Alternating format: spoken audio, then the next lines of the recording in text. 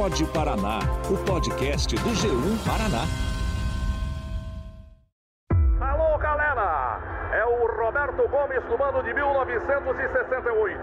Frente a frente, o Clube Atlético Paranaense, o representante do futebol do Paraná. Para mim era tudo novo. E era um campeonato nacional, que era a primeira vez que eu jogava pelo Atlético. Você, quando vai entrar em campo para jogar, já é uma coisa diferente. Tudo pronto na Vila para Atlético Paranaense e São Paulo. Portanto, no Atlético, a entrada de Sicupira no lugar de Milton Dias. Eu poderia entrar ou não. Eu estava na expectativa de sempre, né? Se eu entrar, eu vou arrebentar. É o que passa na cabeça de todo atacante. Quis a história que eu fizesse o gol de bicicleta na minha estreia. E lá vai o Atlético no campo de ataque, a bola foi tocada na esquerda. Quem recebeu? Pelo lado esquerdo, o Nilson fez o cruzamento para dentro da grande área. Saiu o goleiro Picasso, trombou com o seu zagueiro, a bola subiu, Sicupira para bicicleta e o gol!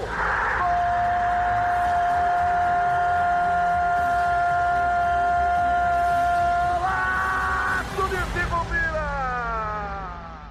A história do maior artilheiro do Clube Atlético Paranaense tinha, claro, que ter começado com um gol.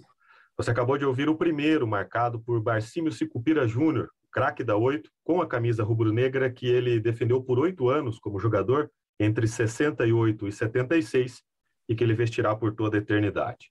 Não foi um gol qualquer. Na estreia pelo Furacão, Sicupira meteu logo uma bicicleta contra o São Paulo, na Vila Capanema, no dia 2 de setembro de 68, numa partida que terminou empatada em 1-1. Ali nascia o ídolo que, infelizmente, nos deixou no domingo 7 de novembro de 2021, em decorrência de problemas pulmonares aos 77 anos. Eu sou Ederson Rize e no Pode Paraná desta semana vamos contar histórias em torno deste mito do futebol paranaense e também nacional. Para me ajudar a passar por gols pelo solitário título de 70, a idolatria, o comentarista esportivo, o professor, o bom malandro, eu conto hoje com duas participações muito especiais. Cristian Toledo, coordenador de esporte da RPC e comentarista esportivo, muito obrigado por participar do Pode Paraná. Obrigado, Ederson. É um prazer estar aqui para falar e para exaltar, né? Vamos jogar para cima, vamos exaltar o grande Sicupira. Ele, o físico foi, né? Mas a memória é para sempre. Com certeza. Também temos o prazer de contar com a participação do jornalista Sandro Moser, que é autor da biografia do craque, intitulada Sicupira, Vida e Gols de um Craque chamado Barcímio. Seja muito bem-vindo ao Pode Paraná, Sandro. Eu que agradeço, meu amigo, pelo convite. Nesse dia, para mim, está sendo difícil, né? Mas, como o Cristian também falou, é tempo de celebrar, de exaltar agora e cada vez mais a memória, os feitos extraordinários do grande Barcímio Sicupira Júnior. Perfeito. Antes da gente começar o nosso bate-papo, vamos ouvir um trechinho, na voz do próprio Sandro, de uma coluna de ninguém menos que Nelson Rodrigues sobre Sicupira, publicada em janeiro de 64, no Jornal dos Esportes do Rio de Janeiro. O texto é sobre um ainda jovem craque que nascia para o mundo. Nós extraímos esse áudio de um vídeo da Zelig Digital. Vamos conferir. Para Sicupira, o grande momento ocorreu no jogo entre o Ferroviário e o Água Verde, uma partida de um tom épico tão formidável que estava a exigir para descrevê-la um Walter Scott, um Camões ou Homero, sei lá. Durante grande parte do jogo, os 22 jogadores rangeram os dentes, deram botinadas, mas todo esse esforço gigantesco estava sendo estéril, não saía nenhum gol. Até que chegou o instante prodigioso, veio a bola e todos viram quando Sicupira, farejando a ocasião decisiva, virou no ar. Foi uma cambalhota ou meia cambalhota, tornou-se leve, diáfano, incorpóreo e iluminou o jogo com uma bicicleta imortal. Bom, Sandro, para a gente começar o nosso bate-papo, quem foi Barcímio Sicupira Júnior? Como que você o descreveria? Olha, que grande pergunta. Antes eu ainda gostaria de falar um pouco sobre esse áudio que a gente ouviu. Fique à vontade. Essa minha narração meio gaiata, aí Cristian, eu estava tentando imitar um pouco o Paulo César Pereio e um pouco emular o jeito grave do Nelson Rodrigues falar, mas essa crônica aí que o Nelson escreveu no Jornal dos Esportes está bem a dimensão do jogador. Começo a responder a tua pergunta, né? Porque acho que nenhum outro jogador paranaense, tenho quase certeza, mereceu uma crônica do Nelson Rodrigues, né, no espaço mais nobre da história do jornalismo esportivo nacional, né, que era sua crônica diária nessa época no Jornal dos Esportes. Então, e a crônica é uma espécie de certidão de nascimento do Sicupira como craque nacional que o Nelson vaticinava que ele seria e como de fato foi. E então se você começa com esse cartão de visitas, dá para prever que a vida do jogador seria extraordinária, né? E o Sicupira como jogador, eu gosto de dizer que ele é da categoria do jogador sangue azul, assim, que é um pouco acima do craque, porque não é só o jogador habilidoso, o jogador que dentro de campo faz coisas que ninguém faz, mas ele era todo um personagem que era ele o tempo inteiro, assim. Então ele era um cara ousado, até um pouco marrento, mas não no trato, assim, no convívio ele era um lorde, né? Ele era uma pessoa educadíssima, engraçadíssima. Então, no meu livro eu tento mostrar que ele foi um personagem complexo, assim, multifacetado. Além do grande jogador, ele foi uma personalidade da cidade, assim, alguém que encarnava, se é que existe isso, um espírito curitibano de olhar para a vida, que é o cara que é muito apegado aos amigos, é o cara que ele morou 70 anos na mesma casa, mas ao mesmo tempo ele era complexo, porque ele era um cara cosmopolita, ele tinha dado a volta ao mundo. Então ele era esse personagem fascinante, né? E tinha uma faceta dele que eu adorava, especialmente, que era a capacidade de comunicação dele. Então ele contava uma história como ninguém, e como ele tinha um estoque ilimitado de histórias, era muito gostoso sentar, tomar um vinho com ele e simplesmente escutar o que ele tinha para contar. Assim.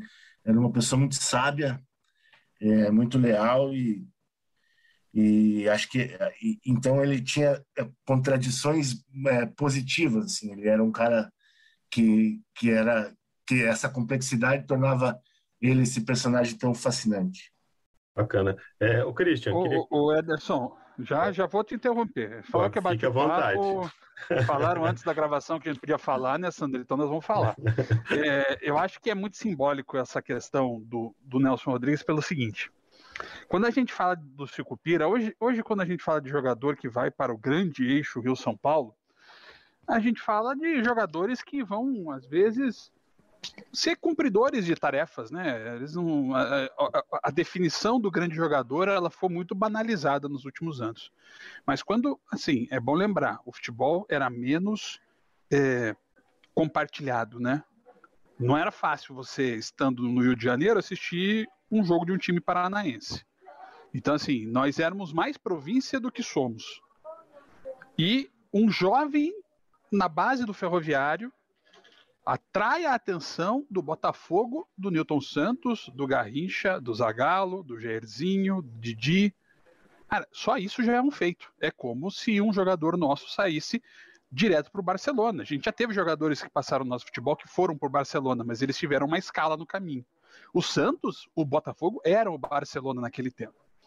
E hoje a gente exalta jogadores que talvez não joguem um terço do que jogava o Sicupira. O futebol era diferente, sim, fisicamente, principalmente, era diferente. Mas o Sicupira foi um extraordinário jogador. Ninguém atinge a idolatria que ele teve. E é bom lembrar, né, Sandro? O Sicupira tem um momento de auge no Atlético e esse auge é interrompido porque ele vai para o Corinthians e volta como se nada tivesse acontecido. Ele não é tratado como um traidor. Hoje seria. Então, esse personagem, ele é muito forte. Né? E até a gente falou no Globo Esporte na segunda-feira, né, que o Sicupira, o poder de comunicação dele vinha desde os tempos de jogador. Por isso ele se coloca como analista de futebol muito rapidamente. Ele pensa em ser técnico, ele pensa em fazer algumas coisas, mas, cara, ele é o cara ideal para o rádio, é o cara que preenche o rádio. A gente fala muito disso, Ederson, as pessoas precisam preencher o rádio, né? Não deixar lacunas. O Sicupira nunca deixou lacunas. Legal. Só para a gente continuar o papo, queria aproveitar que o Christian pode falar sobre isso, mas o Sandro também fica à vontade. Só para a gente situar um pouco para quem não viu o Sicupira em campo, né? Um camisa 8, maior artilheiro da história do Atlético, mas como ele era em campo, né? Quais posições ele ocupava? O que vocês podem dizer para a gente sobre isso? No passado tinha uma função que era a do ponta de lança. Eu acho que se a gente fosse aproximar, né, eu não vou aqui fazer comparação, mas o Sicupira jogava numa faixa que jogou o Zico, uma faixa que jogou o Sócrates, um pouco à frente do que jogava, por exemplo, o Falcão. Ele joga numa, ele tinha talento, ele tinha qualidade para passar, para lançar, mas ele era a flecha, né? Era o cara que vinha do meio para finalizar. Ele nunca foi um centroavante, mas sempre foi artilheiro. Era uma característica dele. Exatamente, o Christian definiu ele era da estirpe dos pontas de lança, que era esse meio atacante que tinha menos obrigações de marcação e era o cara que tabelava com o centroavante, né? Então todo o grande time brasileiro no 4-2-4 tinha um volante, um armador, 2 pontas, um centroavante e um ponta de lança, né? Que às vezes jogava com a camisa 10 ou como o Sicupira sempre jogou com a 8. E foi assim que ele jogou a carreira inteira, né? E as características marcantes dele eram a capacidade de finalização refinada, né? Então ele foi um jogador que ficou marcado pelos golaços. Ele acho que é o jogador de futebol de primeira linha que mais fez gols de bicicleta, mais que o Leônidas. Ele fez 8 ou 9 gols como profissional. O Hugo Sanches, que é lendário, bicicleta, fez 6 gols. Entendeu? Então, o Sicupira é um fenômeno. E não só bicicleta, ele fazia gols por cobertura, gols de peixinho, gols de beleza plástica, assim, de voleio, né? Gols importantíssimos para o Atlético, pegando de primeira, né? E era um ótimo batedor de falta também. E eu até perguntei isso para ele várias vezes, se ele enfeitava os lances, ele esnobava um pouco. Ele sabe o que é, né? Ele, um pouquinho, né? Mas sempre para tentar fazer o gol, né? Então, o Edson Luiz Militão, nosso querido colega da imprensa, compara ele ao músico de jazz, assim, que sabe o que faz e às vezes dá uma esnobadinha, né? Legal. O improviso é raro agora, né, Ederson? O improviso hoje é cada vez mais raro. Sim. O Christian, no começo, ele já deu uma pincelada ali do Sicupira ter jogado no Botafogo, né? O Botafogo com inúmeros craques. Eu queria que vocês comentassem um pouco sobre, antes da gente falar sobre ele no Atlético, né? Sobre esse período de 8 anos dele no Atlético, sobre as outras passagens dele, né? Teve o Botafogo do Rio, teve o Botafogo de Ribeirão Preto, ele jogou no Corinthians em 72. Ainda no começo, né? Ele começou no Ferroviário, mas lá na base ele teve uma passagem pelo Curitiba, né? Quais são os pontos de destaque do Sicupira fora de Curitiba, né? Tem o Botafogo de Ribeirão Preto também, né? Uma presença importante, né? Isso. Tem placa, né? Tem placa lá no estádio de Santa Cruz, fez o primeiro gol do estádio de Santa Cruz, que é um belíssimo estádio, até foi reformado agora. E um jogo contra a Romênia, assim, né? Não, mas era comum as seleções virem jogar aqui. Tem um histórico jogo que o Grêmio Maringá ganhou da seleção da União Soviética, do Yashin, do Metreveli. Então, isso era muito mais normal. O fato é que o Sicupira, quando vai em 72 para o Corinthians, é preciso contextualizar o momento, né?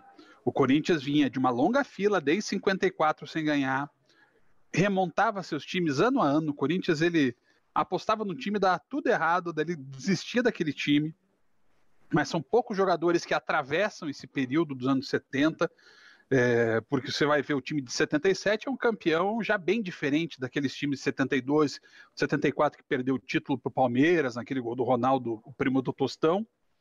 Então, assim, se você for falar com jornalistas que acompanharam o Sicupira naquele tempo, ele teve uma passagem muito boa pelo Corinthians. Só que o Corinthians era um moedor de jogadores. Então era muito complicado. E no Botafogo, né, Sandro? Pô, só tá lá já era uma baita de uma vitória, né? Convenhamos, né? Você vai jogar. Botafogo... Aí você vai jogar onde? No lugar do Garrincha, no lugar de Jairzinho, no lugar do Zagallo? É difícil? Isso foi um dos problemas, vamos dizer assim, do Barcínio lá no Rio, Primeiro, a transação dele foi uma coisa extraordinária, né, para os padrões do futebol paranaense, né? Como o Christian bem falou, você sai aqui de um time de uma cidade pequena, futebolisticamente falando, para ir para o maior time do mundo na época, né, a base da seleção bicampeão mundial. E um time que já tinha estava criando sua própria lenda, assim, era um time que jogava bonito, tinha aquele estádio maravilhoso, ensolarado na Zona Sul, era um time romântico, da era mais romântica do futebol. E o Sicupira chegou lá nesse ninho de cobras, né? E uma das virtudes do meu livro, sem modestamente, aqui modéstia à parte, é recontar a passagem dele lá, porque era uma coisa que o incomodava, porque não ficava muito claro aqui em Curitiba a importância que ele tinha tido lá no Botafogo. Você vê, ele fez 152 jogos com a camisa do Botafogo, do time profissional, e 39 gols. Hoje em dia o cara faz 100 jogos no time, faz uma camisa comemorativa, né? Que marco, o cara chegou ele fez 150 jogos nesse time, nesses elencos, e ele foi muitas vezes titular, foi 2 vezes campeão, fez parte dos elencos campeões da Copa Rio-São Paulo, 64 e 66, e 39 gols, né? É uma média de gols importante, assim. Eu fiz uma conta lá sem querer, longe disso, né? A gente tem muita admiração pelo Lúcio Flávio, que a gente tem como um cara que se destacou, um curitibano que se destacou muito no Botafogo. A média do Sicupira de gols é melhor que a do Lúcio Flávio lá. Então, a passagem dele lá foi muito vitoriosa, sabe? E imagine como é que era para ele, cara, chegar lá no Rio, morar no Leme, ali na Rua Prado Júnior, num apartamentinho, com dinheiro no bolso, com 20 anos, naquele Rio de Janeiro da Bossa Nova, ali, sabe? Metade dos anos 60. Então, foi uma coisa linda que aconteceu na vida dele, né? Em todos os sentidos, né? Então, é uma coisa que marcou ele para sempre. E, como eu disse, eu me ocupo bastante, porque ele fez muita amizade com o Garrincha, principalmente. E o Garrincha era um jogador genial e problemático, né? A gente sabe bem. E ele muitas vezes não jogava, ele ou estava machucado ou tinha aqueles seus problemas, não aparecia. E o Barcimi muitas vezes teve que entrar no lugar dele mesmo, como o Christian falou. E essa comparação aí é muito cruel, né? O povo, você vai substituir o Garrincha, não tem como você satisfazer a exigência dos torcedores, né? Então ele sofreu um pouco com isso, mas ele jogou com todos eles, partidas espetaculares. Então essa passagem dele com a camisa da Estrela Solitária é realmente uma coisa muito bonita que marcou ele para a vida inteira, assim. Ele sempre se emocionava ao lembrar dessas histórias maravilhosas que ele passou no Rio nessa época. Legal. Agora, indo para o período do Sicupira no Atlético, de 68 até 76, em 70 teve a única conquista dele com a camisa do Atlético, que foi o título paranaense. Nessa campanha ele marcou 20 gols. Era um Furacão que estava numa fila, né, de 12 anos. Eu queria que vocês dimensionassem a importância dessa conquista para o Atlético, mas também para ele, né, o único título dele com a camisa rubro-negra. Olha, é bom lembrar que em 68 o Atlético teve uma perda de título muito dolorida, né? O Atlético montou aquela seleção, né? Com o Djalma Santos, com o Bellini, com o Nilson Borges, com o Nair, com o Zequinha, com o Gildo. Então, assim, era um timaço. E o Atlético perdeu no último lance, né, para o Coritiba, no gol do Paulo Vecchio. A partir dali, há um período de hegemonia muito forte do Coritiba. E o Coritiba entra em 70 como franco favorito.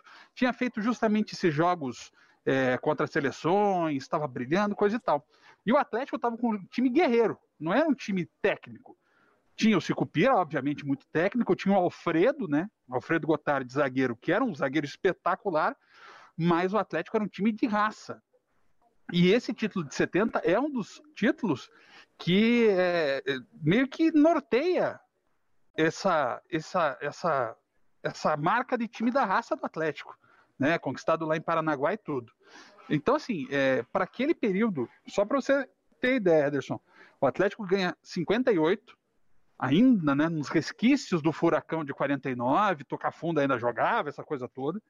Aí vai ganhar 70 e só volta a ganhar em 82 com Assis e Washington. Então, é o único título do Atlético em 24 anos. Isso acho que já dá uma dimensão do que foi aquele momento. E para o Sicupira, que já tinha, né, Sandro, uma conexão com o Atlético desde garoto, uma conexão que era o seu Barcímio, o velho Barcímio, ele meio que margeava, né, porque ele queria ver o filho no Ferroviário. O Sicupira viveu uma emoção única naquele dia, lá em Paranaguá, na vitória sobre o Seleto.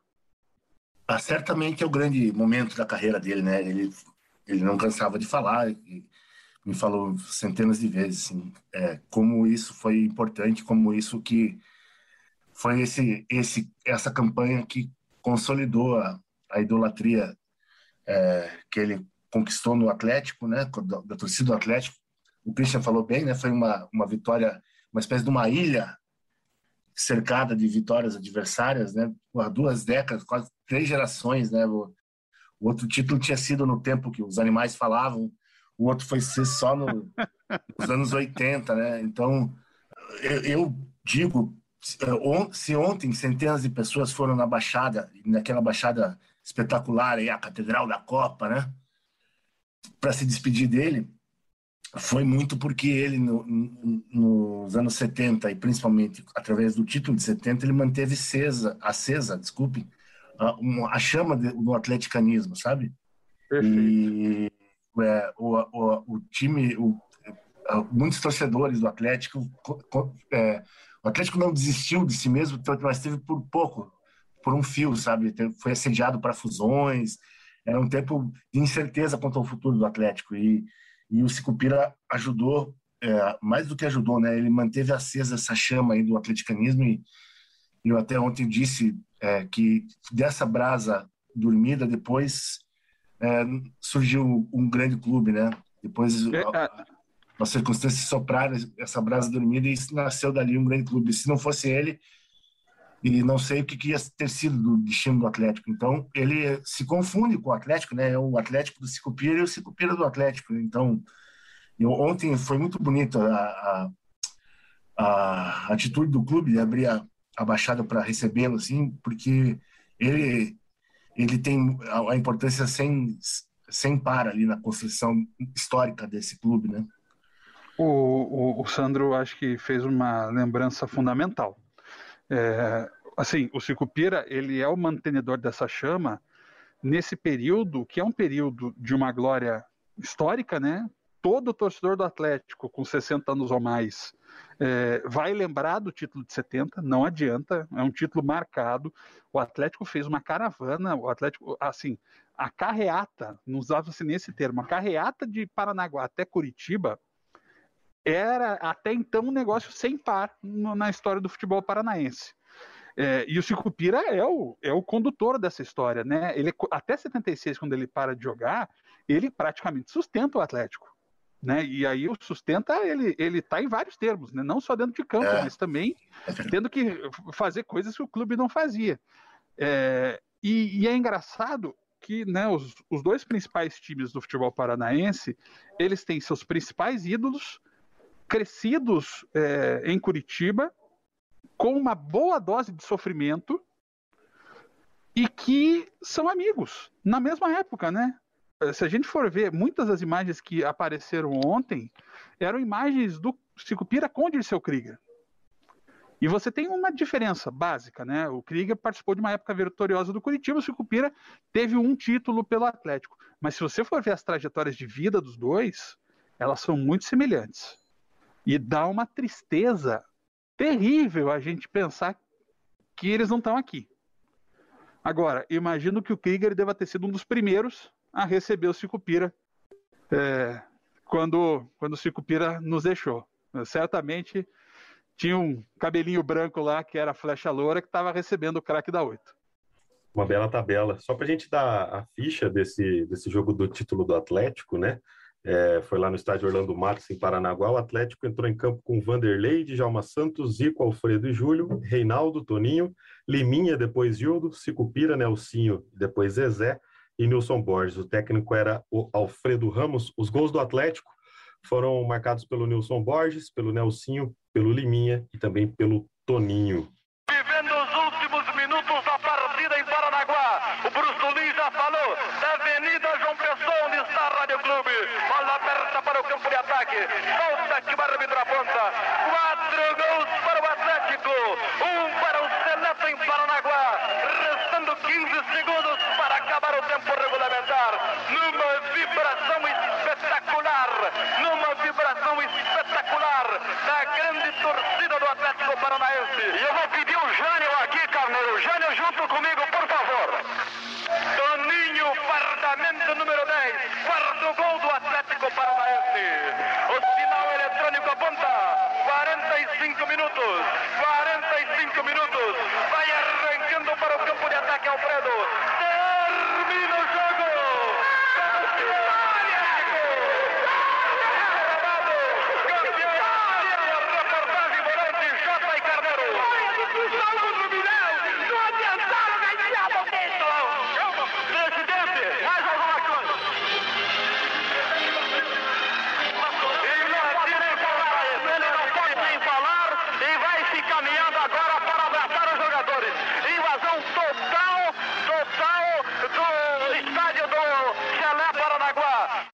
Bom, desde a notícia da morte de Sicupira, inúmeras e justas homenagens têm sido feitas em memória dele. Nós vamos ouvir agora o que disseram algumas personalidades sobre o craque. Algumas vozes que vocês vão conferir a seguir dispensam a apresentação, mas eu vou dizer aqui: Galvão Bueno, Maestro Júnior, o craque do Coxa Alex, e também Barcímio Sicupira Neto, um dos filhos do jogador. Vamos conferir. Sicupira foi mesmo um grande jogador de futebol. Ele jogou no Botafogo junto com o Nilton Santos, com o Gerson, com o Garrincha, com o Jairzinho, com o Zagallo. Ele fez um gol de bicicleta histórico no Corinthians que enlouqueceu o Pacaembu, mas foi realmente no Atlético, no Furacão, de vermelho e preto, que ele fez história. Maior artilheiro de todos os tempos do Atlético e certamente um dos maiores ídolos de todos os tempos. Mas prefiro falar de Barcímio Sicupira como pessoa, como ser humano. Durante a vida, Sicupira construiu uma legião de amigos, queridos e fiéis. E eu tenho muito orgulho de ser um desses amigos de sempre, de Barcímio Sicupira. Além de termos trabalhado juntos, eu narrando, ele comentando jogos por todo esse Brasil, ou fazendo programas esportivos na antiga Rede OM, aí em Curitiba, ou mesmo no programa Bem Amigos, no Sport TV. Mas eu tenho certeza de uma coisa: Sicupira nos deixou muito cedo, mas esteja ele onde estiver, em que dimensão ele estiver, estará sempre com muita luz. Sicupira era uma figura muito espetacular, muito ímpar, né? E eu tive a oportunidade diversas vezes de estar com ele, não só jogando, 75, 76, mas depois ele já trabalhando na rádio, eu trabalhando na televisão, e nos encontrávamos. E eu brincava sempre com ele: ô, Sicupira, tu imagina os narradores para narrar essa dupla Barcímio e Leovigildo. E ele morria de rir com essa história. Uma passagem iluminada para ele, deixou um legado muito grande no futebol paranaense para todos nós. Deixar aqui o meu abraço, as minhas condolências, né? O meu sentimento à família do Sicupira, aos amigos do Sicupira, aos fãs do Sicupira, ídolo da torcida do Atlético, mas com certeza ídolo do futebol paranaense. Olha, meu pai era uma pessoa muito especial, assim.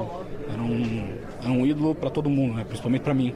Mas meu pai ajudou muita gente que a gente nem sabia.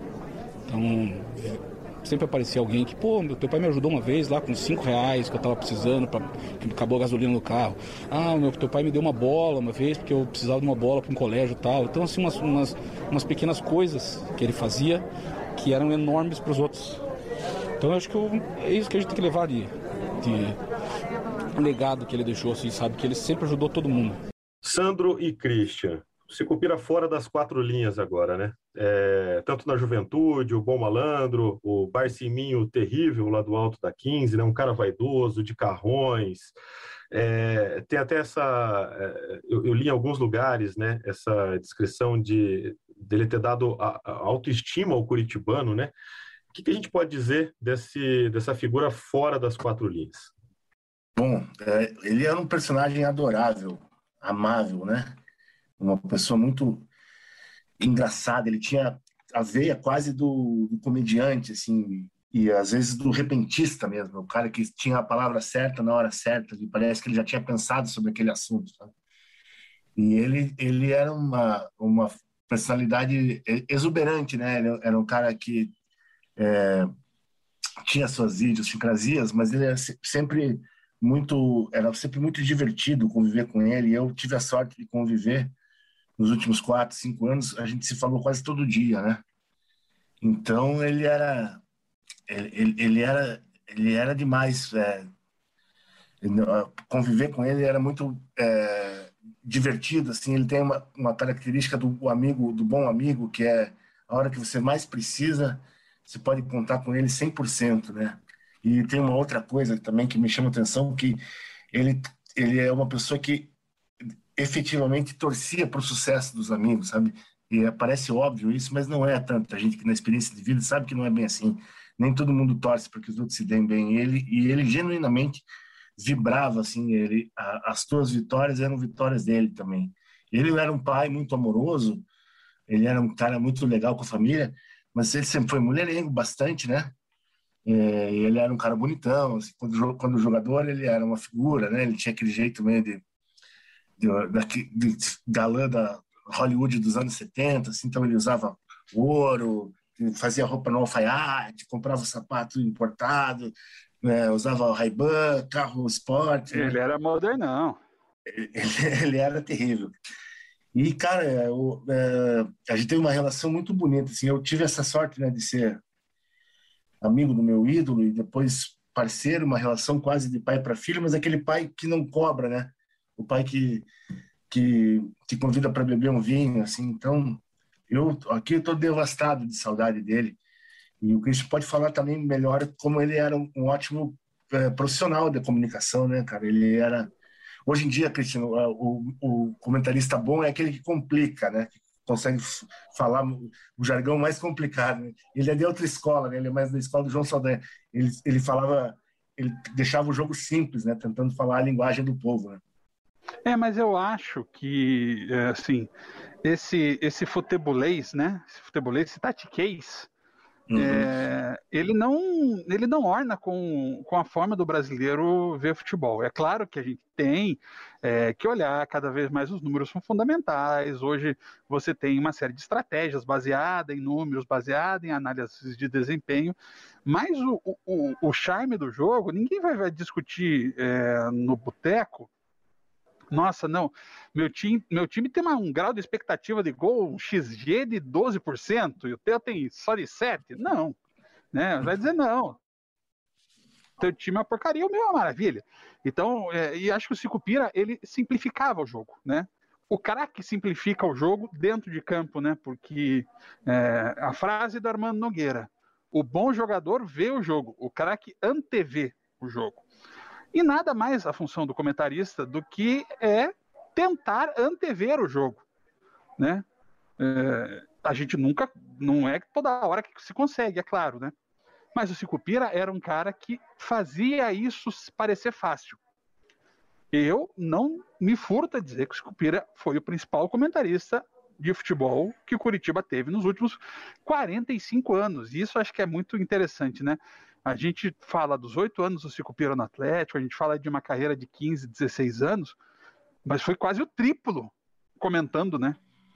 Então, assim, tem 2, 3 gerações que conheceram só o Sicupira, que aparecia na TV, que comentava jogos, que era o cara do rádio, né? Ela foi formada muito pelo que se ouviu dizer, mas o Sicupira está presente aí na rotina, nos tempos em que o rádio era mais relevante. Hoje, infelizmente, o rádio tem menos audiência, mas o Sicupira escreveu essa história. Ele estava sempre, de 76 até o momento em que a saúde não permitiu mais que ele comentasse, ele esteve sempre na principal emissora de rádio, era sempre o principal comentarista. E assim, talvez a leitura que se faça hoje, mas ele só comentava jogo do Atlético, né? Não, pelo contrário. Quem me conta essa história é o Luiz Augusto Xavier, narrador esportivo, trabalhou com a gente aqui, hoje é colunista de gastronomia da Gazeta do Povo. Cara, o Xavier, ele conta que ele transmitiu a final do Brasileiro de 85 entre Curitiba e Bangu ao lado, né, narrando com os comentários de Sicupira e Capitão Hidalgo. Então, na hora dos pênaltis, o Hidalgo, obviamente, estava desesperado.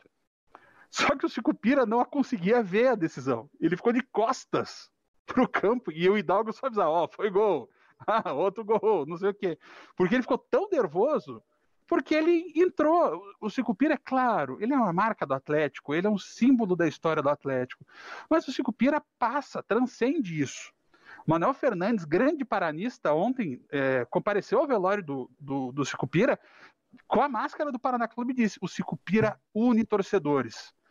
E essa é uma marca muito forte também dele como comentarista de futebol.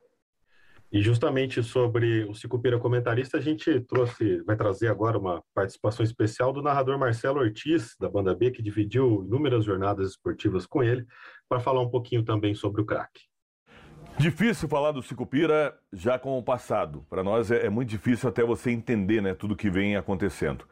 Sicupira foi um grande craque de futebol, todo mundo sabe, todo mundo lembra da história belíssima que ele fez, especialmente no Atlético, mas seja desde o início da carreira dele no Clube Atlético Ferroviário, passando pelo Corinthians, pelo Botafogo de Ribeirão Preto, mas no Atlético realmente ele encontrou a sua casa, o melhor futebol, um futebol que consagrou realmente como craque da 8, como o maior artilheiro da história do rubro-negro. Depois, como comentarista esportivo, e nessa etapa eu tive o privilégio de trabalhar por muito tempo com o Sicupira, de conviver no dia a dia, um comentarista realmente espetacular, sucinto, direto, de uma didática muito simples, que explicava muito bem, conhecia muito, via muito o jogo e conseguia transmitir isso para o público torcedor, o que poucos conseguem da forma que ele conseguia, de uma forma tão correta, tão perfeita e tão simples de entendimento.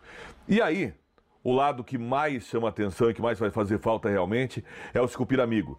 Do dia a dia, o Sicupira da convivência, das viagens, de tomar uma água, um café, de sair, de aproveitar realmente, de mostrar como é importante viver a vida, e do Sicupira que deixa um legado muito bonito. E uma coisa que ele sempre dizia é que ele queria ter o maior número de amigos possível, que para ele nunca era demais ter amigos. E esse é o maior patrimônio que o Sicupira deixa aqui entre nós.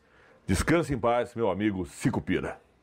Daí ouvimos o Marcelo Ortiz, a gente já está caminhando para o final do nosso programa, mas eu quero ouvir do Sandro e também do Christian histórias que eles viveram, né, junto com o Sicupira, né? O que vocês lembram aí, o que vocês podem contar para a gente?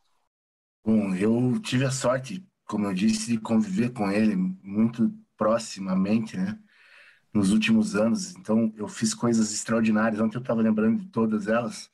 Então, eu fui numa roda de samba na Portela, no Rio, com ele. Eu fui no Maracanã com ele, andei pelos bastidores lá, ele me mostrando, contando as histórias.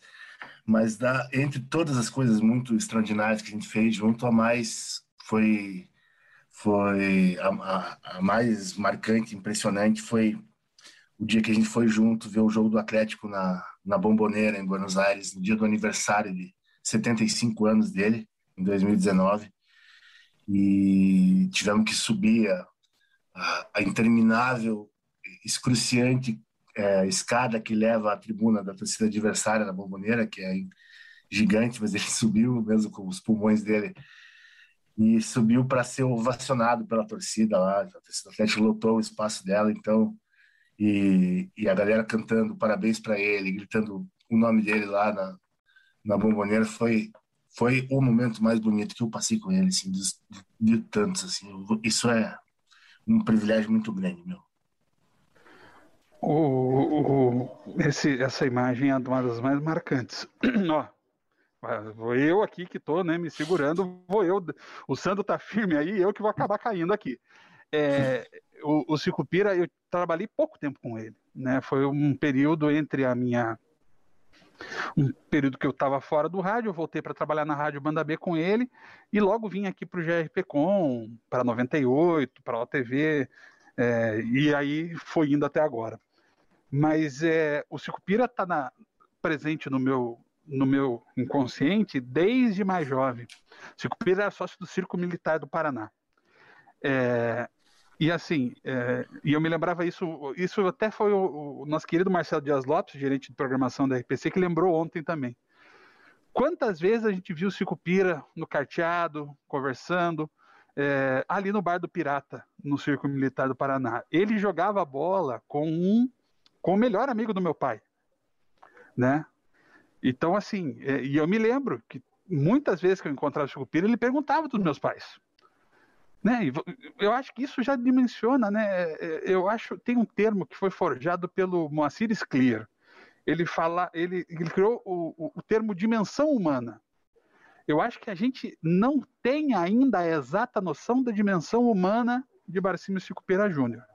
Ela vai ser mostrada de todo, e assim, a gente tem um enorme legado que é o livro do Sandro, mas ainda tem todas as nossas histórias com ele.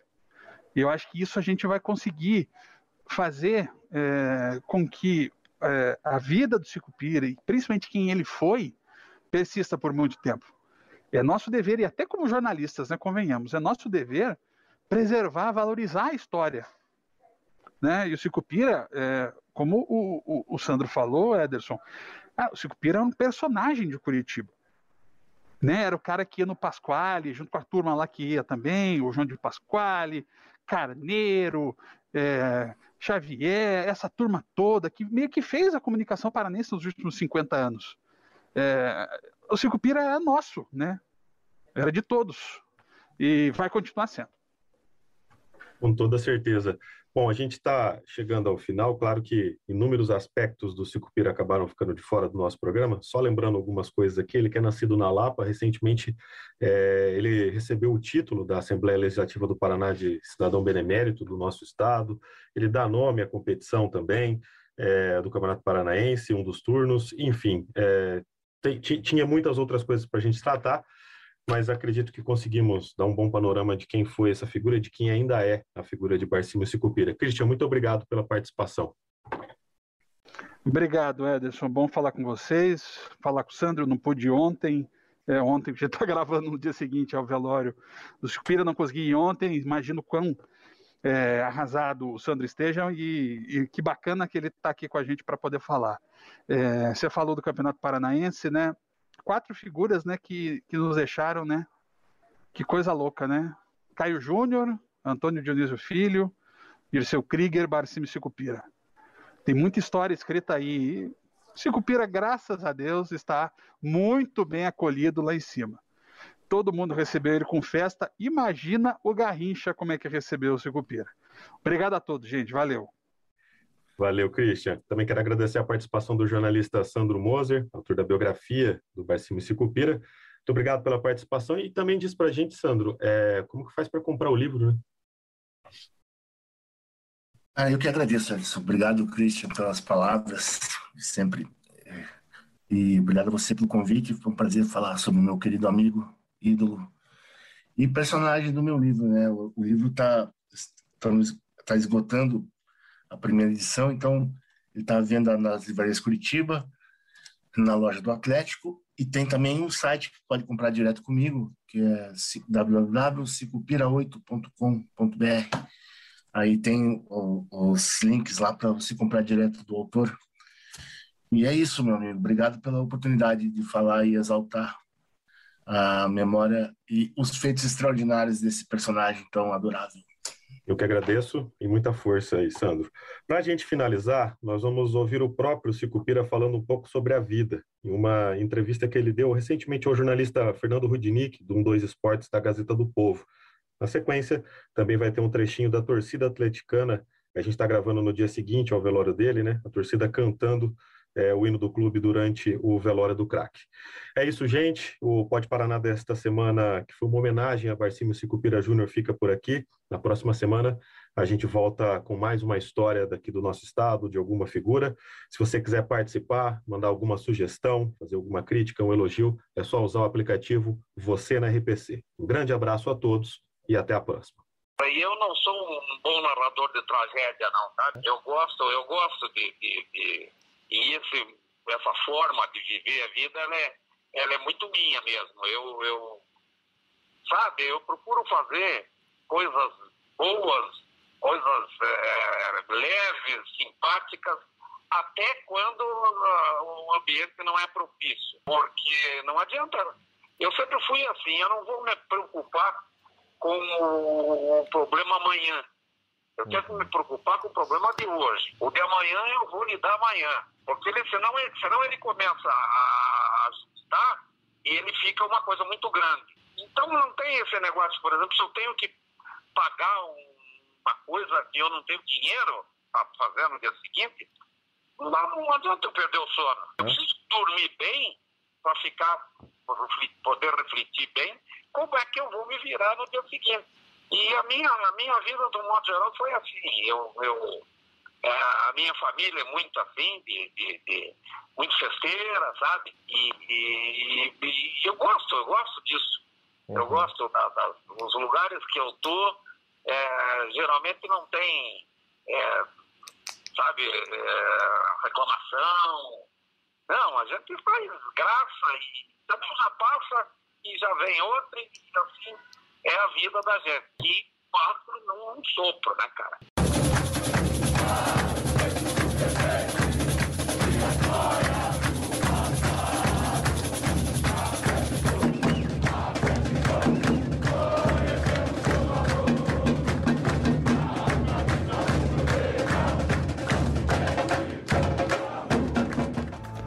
Este episódio foi produzido e apresentado por Ederson Rising.